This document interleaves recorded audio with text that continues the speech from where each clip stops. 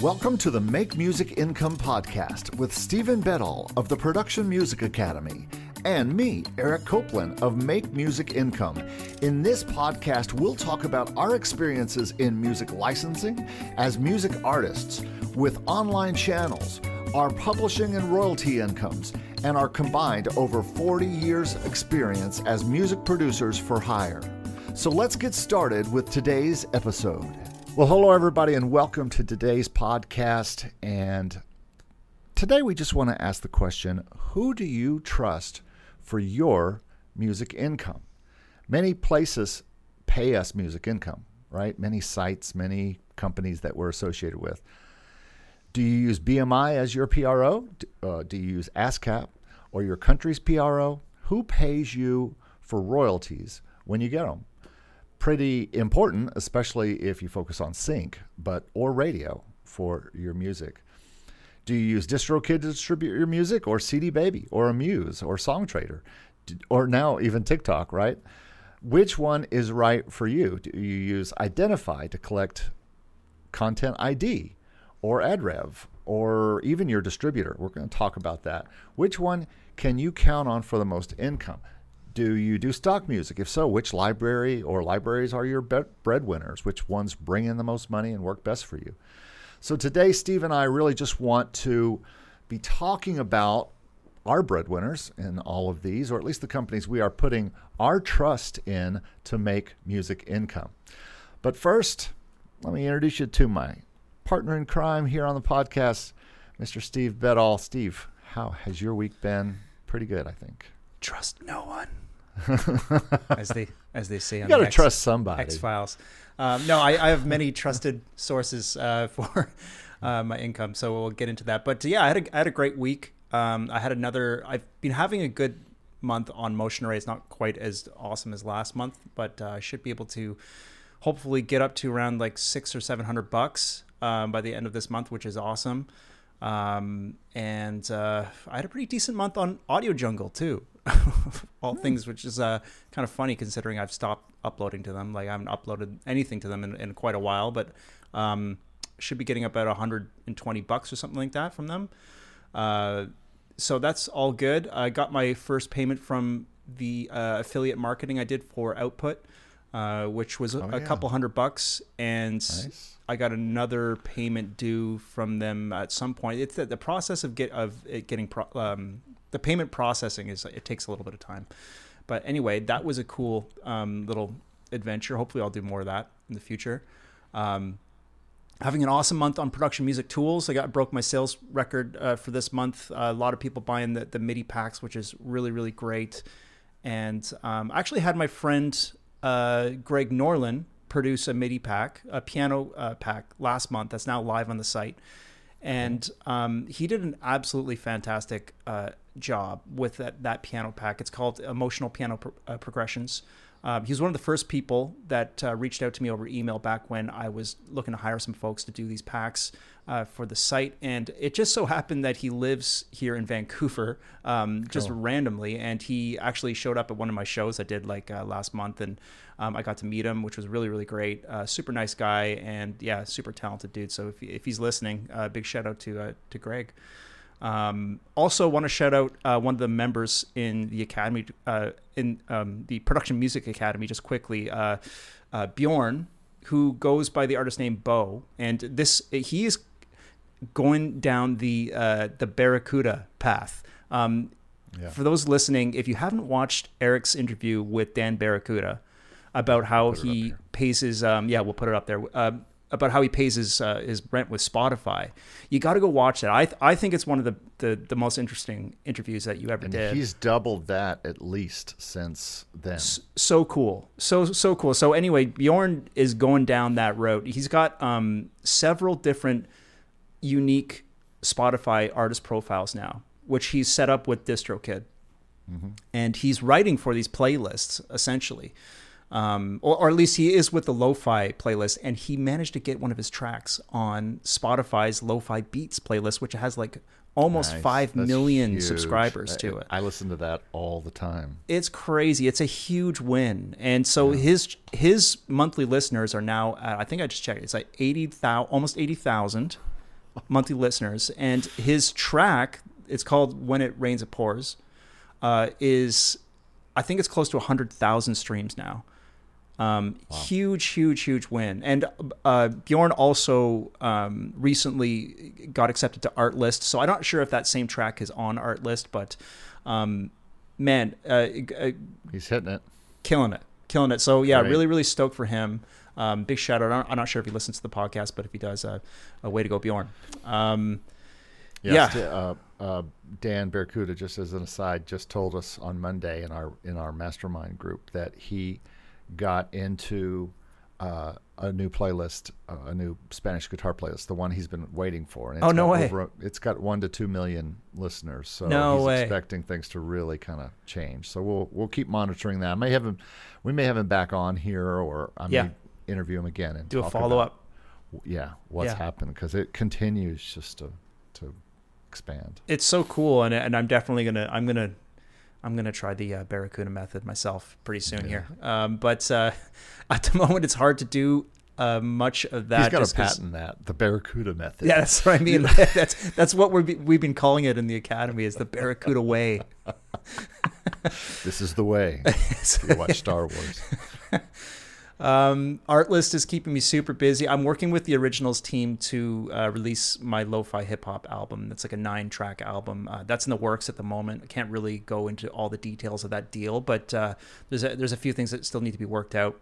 But I will be working with their team to promote and release that album, because they're effectively acting as my distributor for that release. So and aside from that, working on a 3-track commission for the Originals team separately from that. So yeah, super busy. I pulled like a 10-hour mixing and producing day yesterday, and my ears are kind of shot.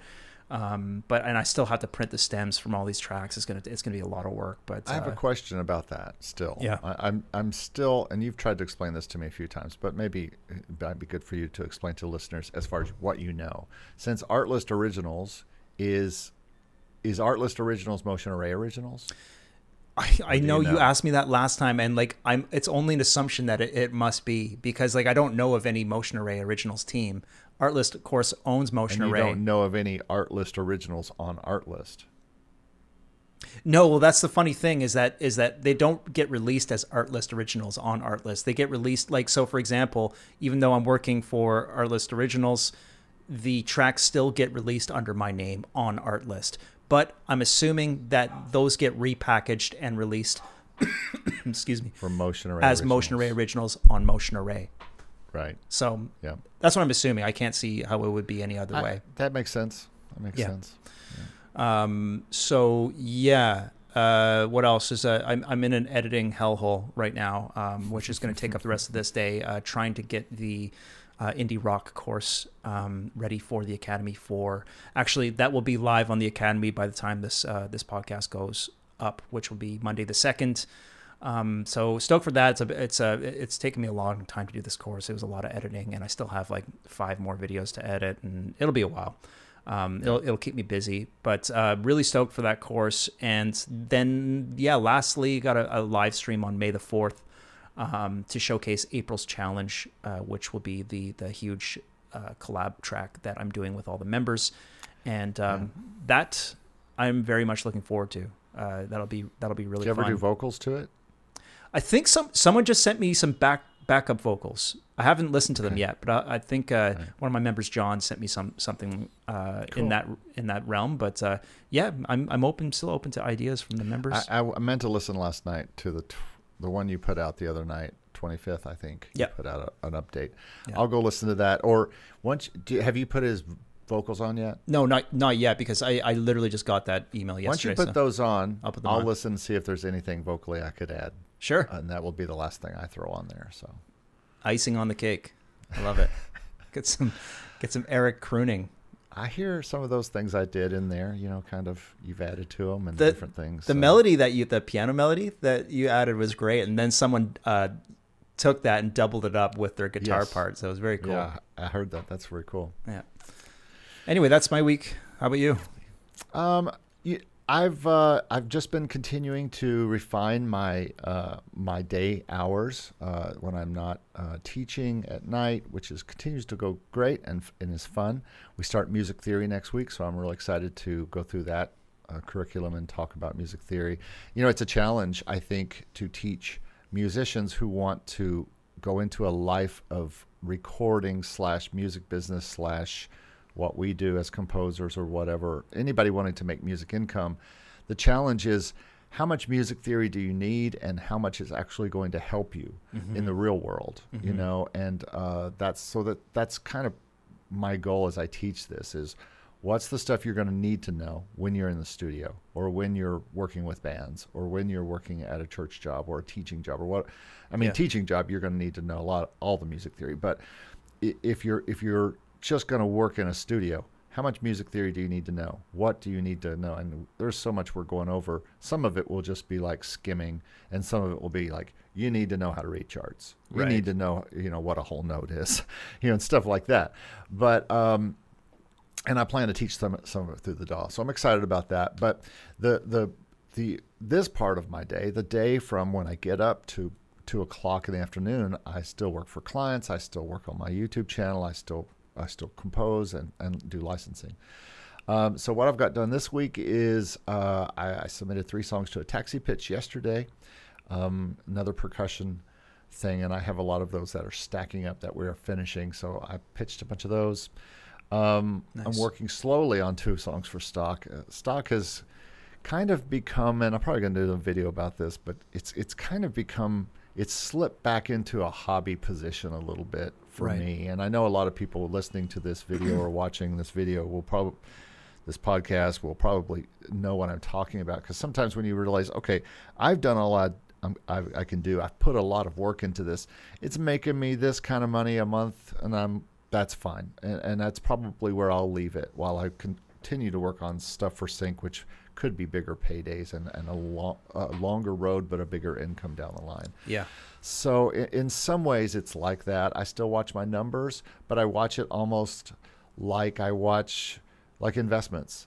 Investments grow slowly, or like I watch my YouTube channel stats or whatever. It's just kind of like an interesting thing to look at, not a thing that's going to bring me a lot of money. Because I play it so much differently than someone like even you, I probably play it more like everybody else does, or maybe a little bit more seriously than some people do. Well, we'll see what the content ID thing turns out to be too, because that will probably affect the way you think about stock, both of us. Maybe. Yeah. We'll see. There's still no numbers there for me, and we'll talk about that when we get to content ID. But I'm prepping more songs for some songs for some country tracking next week. Then I should be done with tracking for the country album, and then as you can see behind me, if you've been watching this channel, I kind of redid my studio.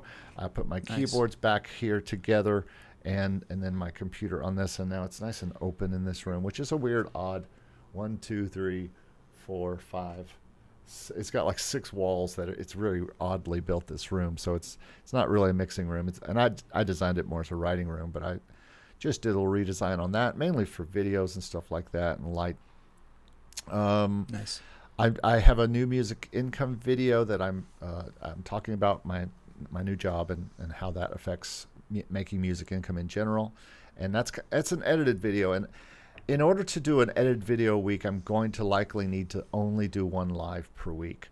And so what I've decided to do is a new schedule for my channel, where starting on Monday with this video that we're doing right now, that will be the first video of the week on the channel, and then I will skip doing a Tuesday music review for that week, and then do my live video on Thursday, and shoot a video in between that will release the following Sunday. And then since you'll have the next day with the YouTube thing, then I'll do a new Music Tuesday that week, and then another regular video released later in the week. And so that I'll still be doing about 3 videos a week personally on my channel, which is where I want to be at. But one will be edited, and I think it's important to have edited videos as well as live videos. The live videos are fine, right. But as you know, when you're doing live videos and/or videos where you're talking to people and stuff, there's only so much interest people have in 1-hour videos. Yes. Yes. Well, yeah, that's the thing. There's people. It's great to be able to engage directly with your community. That's the benefit of live videos. But for people who don't have the time for that and want to watch videos for quick information, which is something I do all the time, it's not exactly ideal to have to go through an hour and a half long video. So yeah. And lives just tend to go long. I mean, because people want to ask questions, and more people join as it goes on. And the longer you stay on, the more people join in and talk and ask questions. And that's fun to do with the people who follow your channel, certainly. Yeah. But I think I'm going to have to judiciously, instead of, and I was mainly doing that because it was just the first few weeks of this new thing that I was doing, and my time was limited, so I was only doing lives. But I've seen a slight dip as in channel stats as I've been doing that, because I have less new viewers that are just coming on to say, oh, I want to find out about Pond 5. Oh, yes. I want to find out about that video, and it's only 10 minutes long or whatever. Yeah. And so I've realized the importance. So a little bit of new schedule for the channel, but I think everybody will still be happy. Did a fun music review Tuesday where I talked about corporate music, and I've gone in and really written down all the timestamps for all the songs and where we reviewed songs, but also including one of yours. Yeah. And but I also talked about the paper that I wrote on corporate music, which is I thought would be a cool way to wrap the show, and it worked pretty well. And then stock, as usual, Motion Array is leading the way. I'll probably make about a sixth of what you're making this month, in a similar way. Last month I made 3 times what I'll make this month, but mainly because I had a nice bonus. But right. Unless something, and just like with you, we won't know until the end of this month if a song ends up in a top, what was it, 10 or 20? Top 20, yeah. Top 20. Maybe I'll make up in a top 20. You might make more. Maybe I'll make number 19 or something like that. Yeah, my downloads were like twice already. By this time last month, they were twice what they are now. Getting up to close to 2,000. Right now they're like over 1,000. But I probably won't make the top 20 this month. But I submitted a bunch of new tracks, so hopefully next month. That's my goal now. It's just to get in that top 20 list as much as possible. Yeah, that's where the pay is, and money is. Yeah, we'll talk about that when we get to the people who pay you and the stock stuff down below, because I want to make a point about that. And so Motion Array, Pond 5, and Audio Jungle have both been fine, except Pond 5 and Audio Jungle have ceased. Stopped since Easter ended, which I expected because Easter, I had a lot of Easter songs up there, and it was going crazy and great. Actually, this is my best Pond 5 month in a while because I got the subscription payment, plus I got a bunch of sales. So I probably made 50 plus on Pond 5 alone this month, which is. And is that through just track buyouts, or is that through the subscription thing? Subscription. Gotcha. Well, both. It's about half and half. I made about $25, 23 something. So I don't know how many sales that equals, but I made 20 something. I mean, it's all peanuts, but still, it's nice to get a $50 check every month. Totally, man. And a little bit more. That's some groceries, Absolutely. And so, and those 3 are my trusted 3: Motion Array, Pond 5, or Motion Array, Audio Jungle, Pond 5 in that order usually. Not this month. Pond 5 is bringing more because of this new subscription thing. But those are my trusted 3 libraries to bring income. So let's go ahead and go right in now to our trusted 3, or our trusted resources, basically. The PROs, the distribution companies, the libraries, the content ID companies, and more. So I just have a little list here, and I thought we'd start with the PROs. And everybody who's watching this video or listening to this podcast is going to have to decide for them. I am BMI. I have been since the 90s. And as it turns out, BMI is a great one for licensing, from what I understand. And they've paid me well over the years. I've probably made somewhere in the, I can add it up, but I've probably made somewhere, because I had a rather nice radio hit at one time, I've probably made somewhere in the world of, I don't know, 10 to 20 grand off BMI through the years. Great. Do you see BMI income off any of your art list stuff? Do you know? Well, I'm not with BMI. BMI is American. Oh, now, you got to be SOCAN. Yeah. Yeah. So I'm SOCAN. That's the Canadian PRO. There's only two PROs. There's essentially only one PRO in Canada, which is SOCAN, and then there's another one called Resound, which I'll talk about in a bit because I'm sort of working with Resound a bit too. But for anyone that's not in the States, for people, I think most of our listeners are American, so they'll know that you have several options with the States. I think there's three. There's BMI, there's ASCAP, and then there's I miss it. What's the other one, Eric? CSAC. CSAC, right? Each of them have like kind of different strengths and weaknesses, from what I understand. But BMI is certainly probably the most talked about one, and like you said, is probably the best for licensing. So SOCAN is what I go through here in Canada, and they are very reliable and a trusted source of income for sure. I've also had some radio traction, which resulted in several $1,000, $2,000-$3,000 payments from SOCAN. Cool. And maybe I'll just quickly say that if you are Canadian and you're listening, the SOCAN will not collect Sound Exchange royalties for you. And that is a chunk of money that I had to collect. I had to go and figure out how to collect. We'll talk about them separately. later. I have them on my list. So, right. Yeah. So if you are Canadian, then use Resound for that. You can collect Sound Exchange royalties directly from Sound Exchange, but it's a little bit complicated because you need to jump through some tax hoops. In Canada? In Canada, yeah.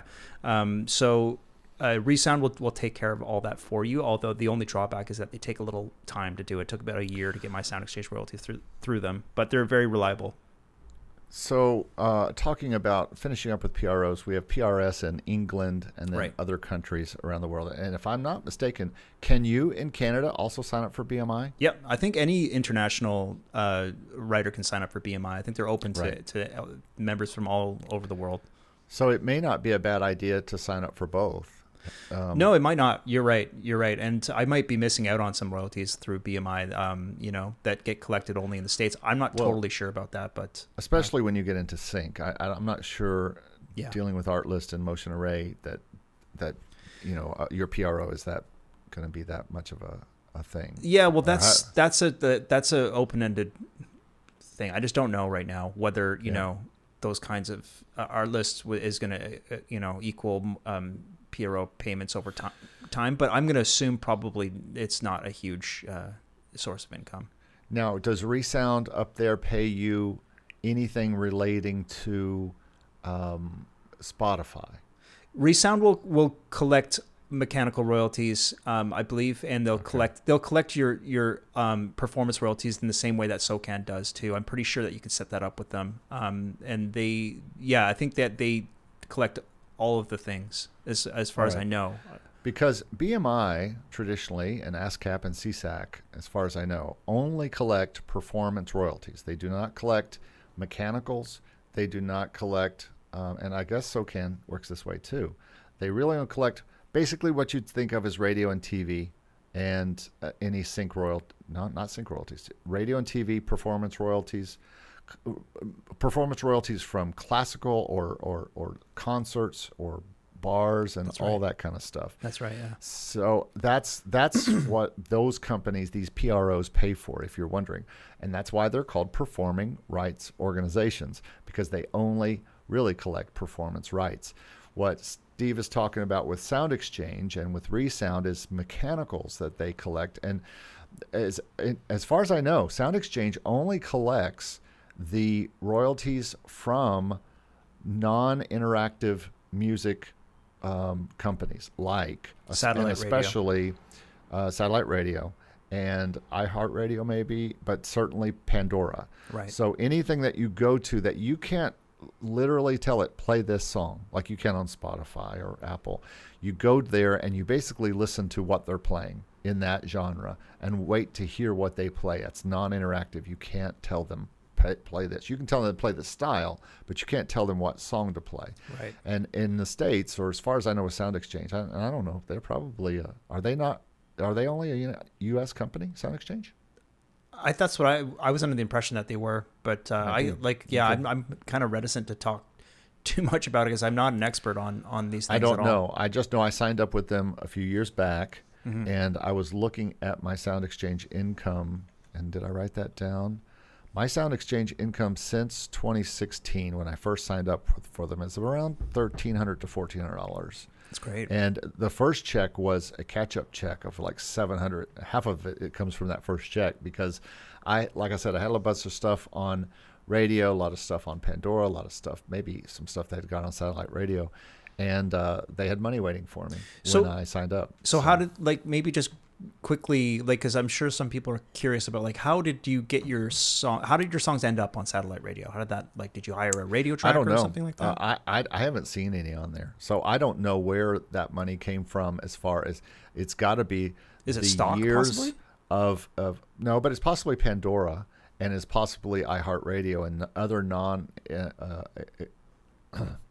I don't know much about iHeartRadio, so I don't know if you can call up a song on iHeartRadio. I know you can't on Pandora. You have to listen to a station that might play the music, so it's not interactive. All I know is that there was $776 waiting for me at Sound Exchange when I signed up in 2016, and they just sent me that check. I was like, "Whoa!" And they said that you might have some money waiting for you, and I certainly did. And since then, I've made about the other half of that, about twice that. And I just got a check, I think, a couple weeks ago for about $19. It's kind of slowed down because I don't have so much on that kind of stuff anymore, and I haven't been putting out as much new music for those type of things. Then they have something else in the States only called the MLC, which is the Mechanical Licensing Collective. Right. And I'll try to remember to put links to all these down in below so you can go and look at all these companies and choose which one is going to be the place you choose. I'm with them, but this is mechanical licensing from Spotify and all the DSPs, right? Which is very little. It's very small.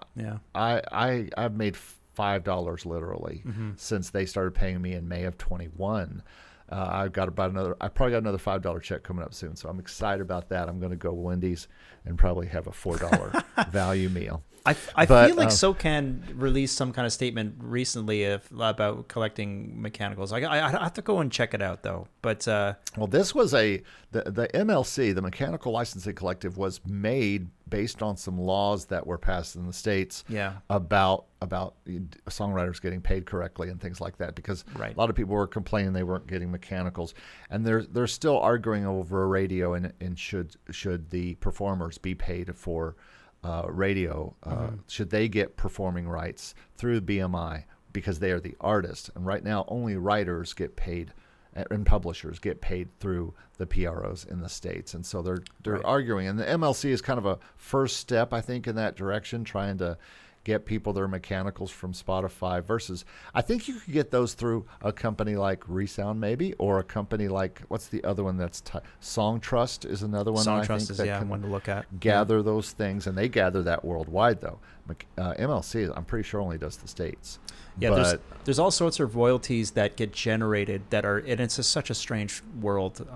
But if you're a performer on a track, even like separate from writing and like intellectual property type stuff, you can get you can collect royalties as a performer if your track that you performed on kind of makes its way into the satellite radio station or terrestrial radio networks. You can collect on those royalties too, even as just a performer. So there's all these kind of mysterious royalties that get generated that are floating around, but you have to jump through some hoops to collect them. That's for sure. We're going to talk about mechanical royalties more here when we talk about distribution, and so that is basically your first companies that you really need to look at. Who is taking care of you and your royalties in your country, or who are you deciding to sign with? Because I hear lots of our European friends saying, I'm signing up with BMI today or whatever. Yeah. And so are you choosing BMI? Are you choosing ASCAP? You can't choose CSAC. That's invitation only in the States. Are you choosing in Canada, SOCAN? Are you choosing PRS in England? Are you choosing your country's PRO? That's number one. Can you get involved with something like Sound Exchange or Song Trust or Resound? And I don't know any. I've heard of Resound before, but those are other ones to look into that collect mechanical royalties. And then if you're in the States, the MLC, it's just the MLC.com. But again, we'll put links down to all these things down below, and you can go check them all out. But you really should have a trusted PRO. You should have a PRO that you are with, that you've done research on, and you say, I'm going to sign up, especially if you're doing anything that might result in a performance rights organization, a performance rights payment. And we don't know. It may be that that people are paid for stock, and certainly they will for sync probably, but for stock, it's possible that some television show could license your song and put it on their show. Oh yeah, we talked to several members in the Discord community where that's very specific situation has happened. It gets picked, a track gets picked up for TV show. That TV show ends up on a broadcast network, and it equals PRO payments. Yep. It definitely happens. It's not common, but it happens. Which is why if you are putting your stuff in stock, you should always be registering it with a PRO. From what I understand, a lot of, and I'm not gonna speak to specifically which countries these are, but from what I understand, speaking to people in the Discord and from around the world, is that a lot of PROs specific to certain countries are very unreliable, which is, I think, one of the reasons why a lot of international writers sign up with BMI, because they have a much more kind of a robust system for paying their rights holders. And if you do plan to get into sync, I from what I've heard, BMI is a better one. Now, ASCAP members may disagree with that, and if you do, and if you're watching this, please leave a comment below if you're watching the video, or get in touch with us somehow. All right, so let's move into distribution now. So if you are putting your music online, if you're doing whether you're doing the Barracuda method, what do you call it? The Barracuda way. The Barracuda way. This is the way. Whether you're doing that, he would love that. He's going to have to trademark that. You're going to have to decide who you're going to use to get your music to Spotify, to get your music to Apple, get your music everywhere. Yeah. And there are lots of them. The ones I personally have experience with are DistroKid and CD Baby. A lot of CD Baby experience going back to 1999, in fact. Yeah. Amuse, which I just started working with this year because that's who Dan works with. Right. Song Trader, which I've used over the past year or two, and I want to do some free distribution. They offer a decent service. And then there's companies like TuneCore and Ditto and AWOL and tons more. And actually, I'm going to do a video on this, possibly sponsored by DistroKid or CD Baby, about these and my experience with them. But the point here in this show is, who do you put your trust in that you like working with? For Dan Barracuda, he trusts Amuse. He's used Amuse. He can't say enough about it. He loves it. For me, it'd probably be DistroKid, just because I've been using that. And for my clients, it'd be CD Baby most of the time, because a lot of them are doing one-offs. They're not doing a single every month or two. And so it just doesn't pay for them to be using a company that they have to pay yearly to keep everything up, versus CD Baby, which is more of a one-off payment and you're done forever. You know, it's always up. Yeah. So those are the ones that I know of. And like I said, I prefer DistroKid, especially if I'm releasing a lot of music. Yeah, well, TuneCore was the one that I'm using for my band, and that wasn't really because I chose it. It was something that my manager set up at the time that we released our music. So it's still live through TuneCore. I have no issues with them. They've paid me, whenever they pay me, and they without any issues or hassle or anything like that. It's a little bit more expensive, that's for sure, to put stuff up there. I mean, you can't argue with the DistroKid's distribution price. For the entry level, I mean, it's like ridiculously cheap.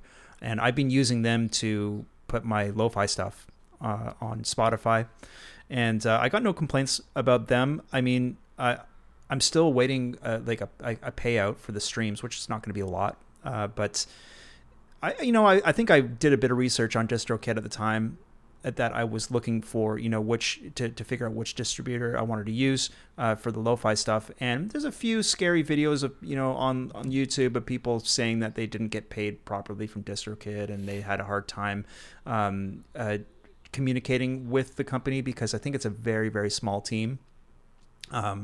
So I was a little bit put off by that, but I think, from what I gather, overwhelmingly people say good things about it. And, they're certainly fast. I mean, it's live on Spotify within days, and I've had no issues with the actual release process myself. And I'm able to track my earnings on the back end of it. And I don't know. I mean, super fast for me. Good customer service. Whenever I've had a problem, they get right back to me in a day or so. And cool.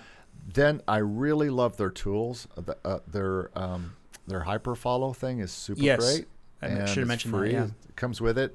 CD Baby has one that they kind of align with called Here Now, which is also not bad, but you got to pay extra for it. And now, that all being said, you could go out and find some free, what do they call those things? Link in bio things that you could link up and put all your stuff out to as well. Yeah. But DistroKids is tied in. They kind of have a thing with, I think they're somehow aligned with Spotify. So they get stuff in quick to Spotify, but they really do a good job with that hyperfollow thing. They have some other things that are fun for people to use and get their music heard and lots of things. But CD Baby has been a reliable source for me and my clients for over 23 years now. And I have had stuff for sale since 1999 up there personally and for clients.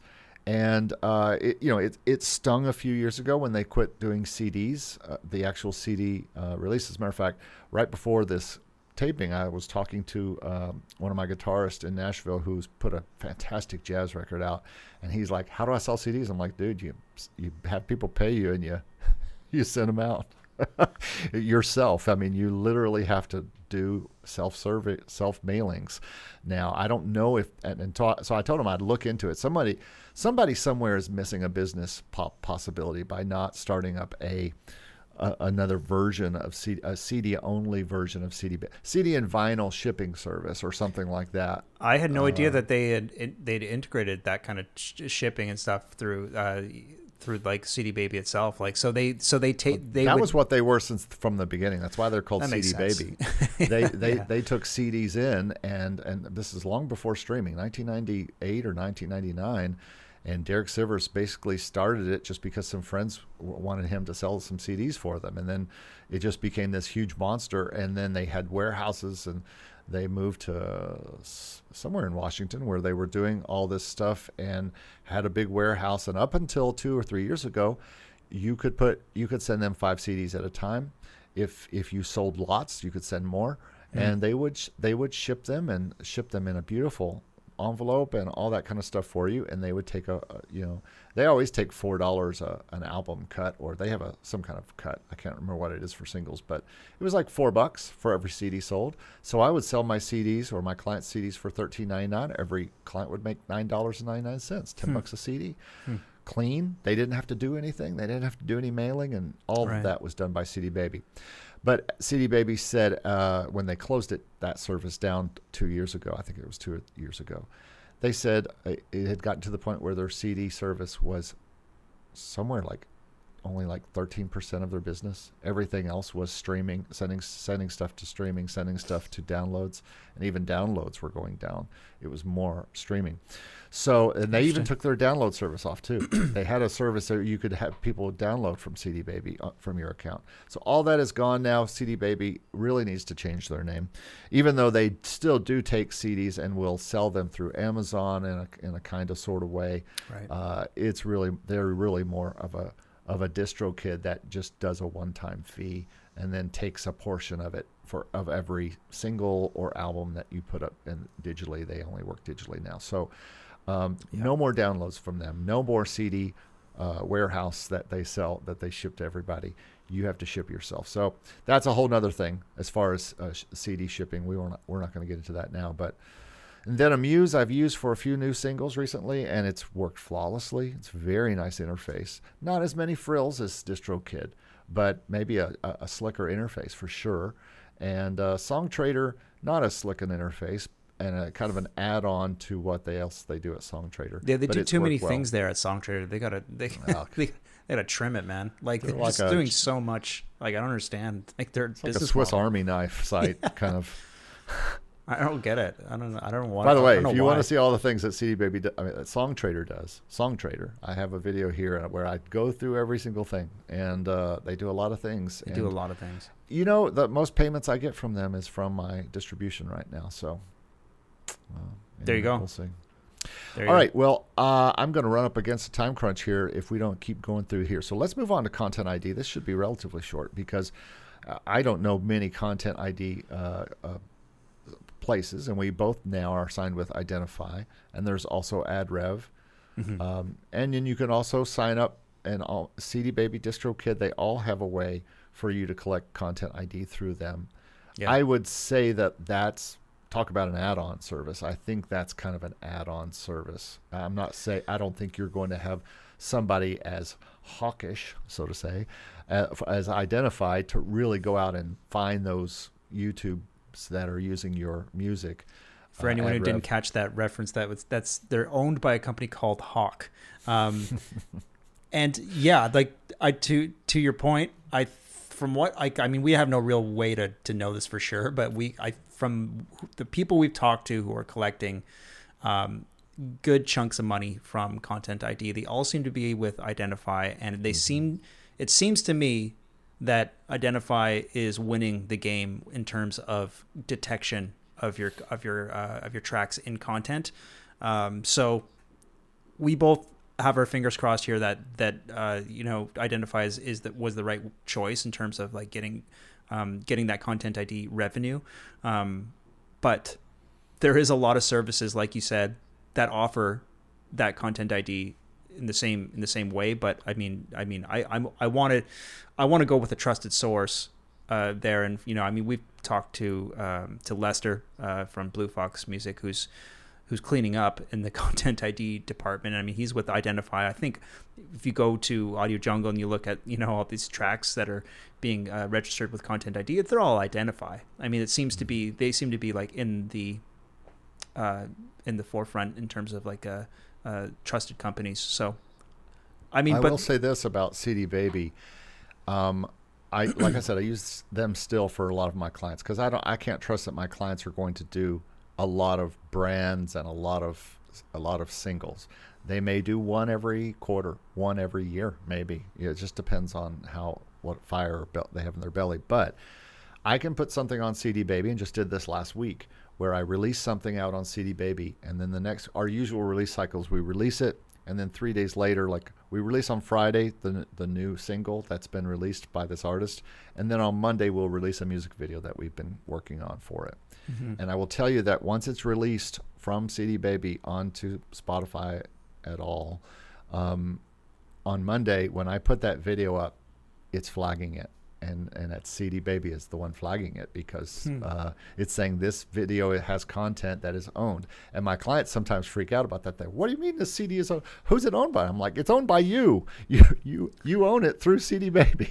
Yeah, right. And CD Baby is finding that. So they immediately are finding it. Huh. My problem is I just don't know. I've not seen them pay because I have a few videos that are in the tens of thousands. I don't even know if I have one that's in the hundreds of thousands, maybe, but I've barely ever seen anything but pennies from CD Baby from that kind of thing. Right. Now, maybe I'll only see pennies from Identify, but I doubt that's the case because I would imagine we'll see a little bit more since those things from CD Baby are for songs that are being played on YouTube, which is not as many as probably songs that stock music is going to get into videos where people are watching for a long time. Right. Traditionally, there's not a lot of money made from YouTube music, and they pay the lowest YouTube as a payer. So I don't know how Content ID pays out to CD Baby, DistroKid, and those kind of things. We'll see. Yeah. Yeah. We'll see. So, yeah, we will certainly see. All right. So let's, since content is new, and keep watching this channel and listen to this podcast because there will be updates as we see money come in. And I'm expecting Stevie B especially to do well on Content ID with the success he's had with Motion Array and Artlist. We'll see. So man. Yeah, I hope you so. should. I mean, with that many downloads that we've seen, and we'll be able to compare what he's done with his downloads and what I've done with my downloads, and mine is probably a little bit more realistic to a lot of our viewers, and so we can see, and see how that goes. Yeah. And then finally, let's talk about the stock libraries, and maybe we could talk a little bit about sync, but eventually you're going to find those libraries that bring you consistent money. Which ones are they? And it seems as at the end of the year, I did where did you make the most money in stock music? And it was the same three that I'm talking about: Motion Array, Audio Jungle, and Pond 5 seem to be the majority and the top ones. But everyone is going to have different ones. For Steve, it's Artlist that is definitely a big one. And of course, it's not easy to get an Artlist, or it's not easy to get in. I think Dan Barracuda is also starting to see some sales at Music Fine. Yeah. Great. And so we'll have a report on that at some point this year from him. Yeah, I'd love to hear that. Yeah, and it was an unimpressive number for his first month's number, I think, if I remember right. But we'll continue to look at that. They do monthly payouts there at Music Fine? Don't know. Yeah, I think so. I think he said he or got maybe quarterly or something. I can't remember if he said that. Well, I don't know. I just think he said he got a payment already. Cool, that's awesome, man. But we'll have a more comprehensive video on that once he gets going. Maybe after 6 months or so, and he really knows what it's going to look like month to month, when he gets paid, all that stuff, and we'll talk about that on this channel for sure. Sweet. Audio Sparks is one I make a little bit of stuff on, and I mean a very little. I did a video about that, which you can see up here, and kind of what goes on with that. And then, of course, I talked about Song Trader, which really isn't a stock library, and we've already talked about them. They're kind of a jack of all trades. Anybody else you would add to that that makes you any income as far as beyond Motion Array, Artlist, Audio Jungle, or Pond 5? Yeah, well, there's income that's been made on VFine and 100 Audio, but I just haven't collected any of it, or like I haven't reached the threshold on 100 Audio for a payout, and I've sort of just neglected to. I haven't even gone on the sites and looked at my sales. Like I've sort of they've just kind of dropped off my radar. I really got is so weird, right? And VFine is going through this weird transition where they're trying to develop a new site. People are getting sales on the old site. They're not getting any sales on the new site, or vice versa. It's all extremely confusing. I don't know what's going on over there, but yeah, this seems to be. I don't know. There's sort of a big question mark with the Chinese libraries. Although, we had a couple of members in the Discord say that they make regular. One dude in particular said that he's collected like over $600 in the last year from 100 Audio. So there you go. And that's not an insignificant amount of money. Although I think that the exchange when you get paid is like you get a big deduction on it or something like that. And I'm not sure what that is exactly, but it doesn't doesn't get me excited as I once was about working with VFine and 100 Audio, but there's potential to make money there too. So I can't say that I can't write them off completely because there is people that are doing well on those sites. 600 was about my Audio Jungle income for last year. It looks like, and so I think when we're looking at this and someone like yourself, you probably are pretty Artlist centric right now, wouldn't you say? As far as when you're thinking about stock libraries, Artlist, the company, including Motion Array.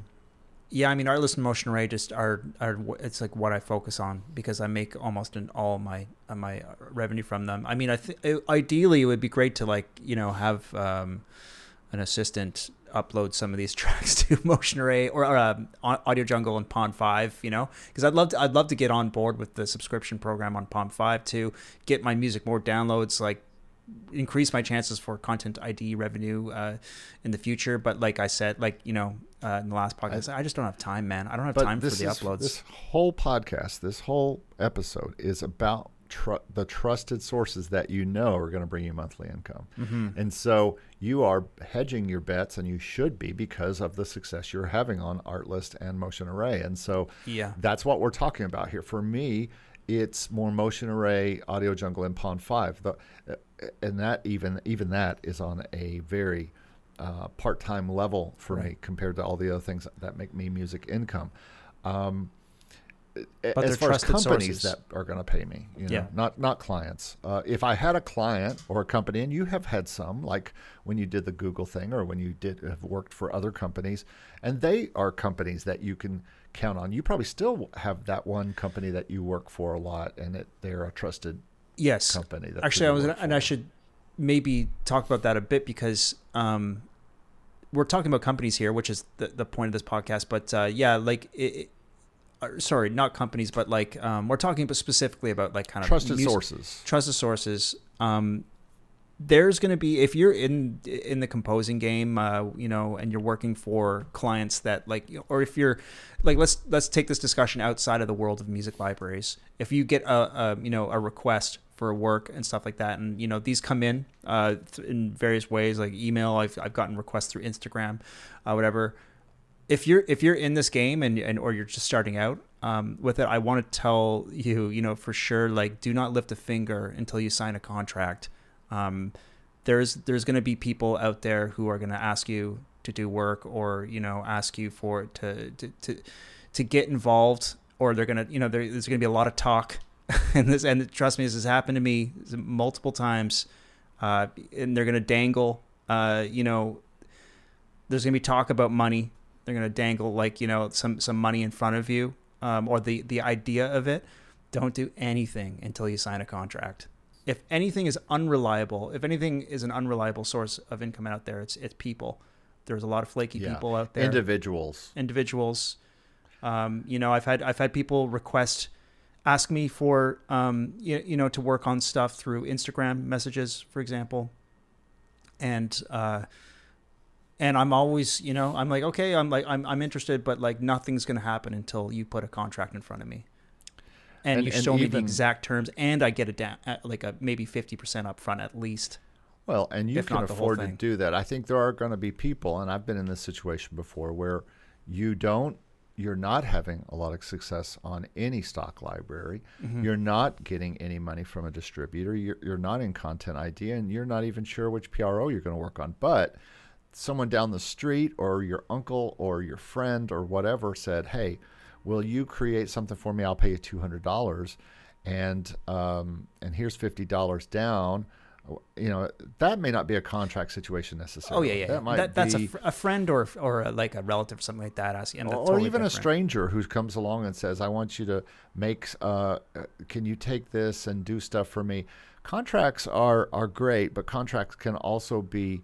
I don't work on contract for every person I work with. As a matter of fact, because they only pay me monthly or by the job, and so they're small jobs. They're not $15,000 jobs. When you start talking about that kind of thing, where you're talking about a $5,000 job, or even a $1,000 job, you probably are going to want to sign some kind of contract for that, 100%, just to have it set up. It's not so much. The contract is just show of good faith. It's the understanding that there's that the whole situation is real. And it's not just BS talk.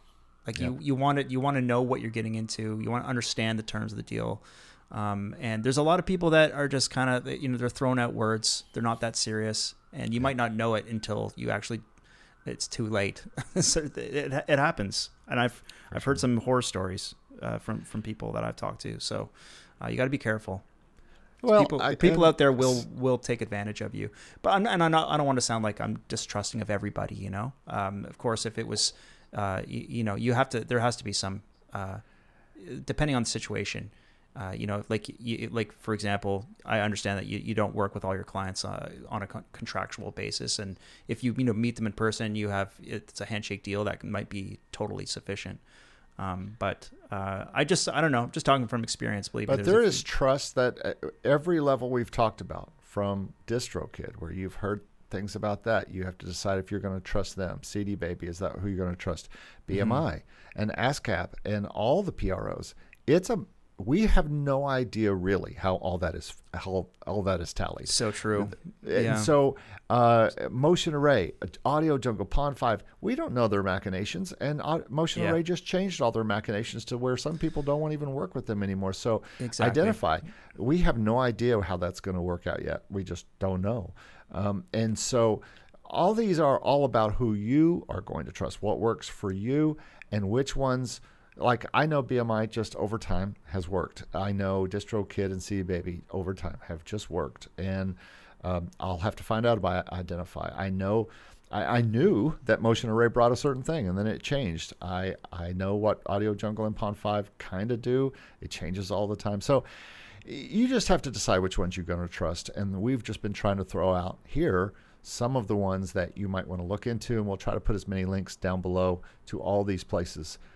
Depending on how much space I have that I can put. But you can usually go and search any of these and find what we've been talking about. But that's about it for me as far as what I have. It's time for me to move on to my next music income. So any other final thoughts, Steve? It's time for me to go back to editing hell. Wish me luck. Well, good luck with that.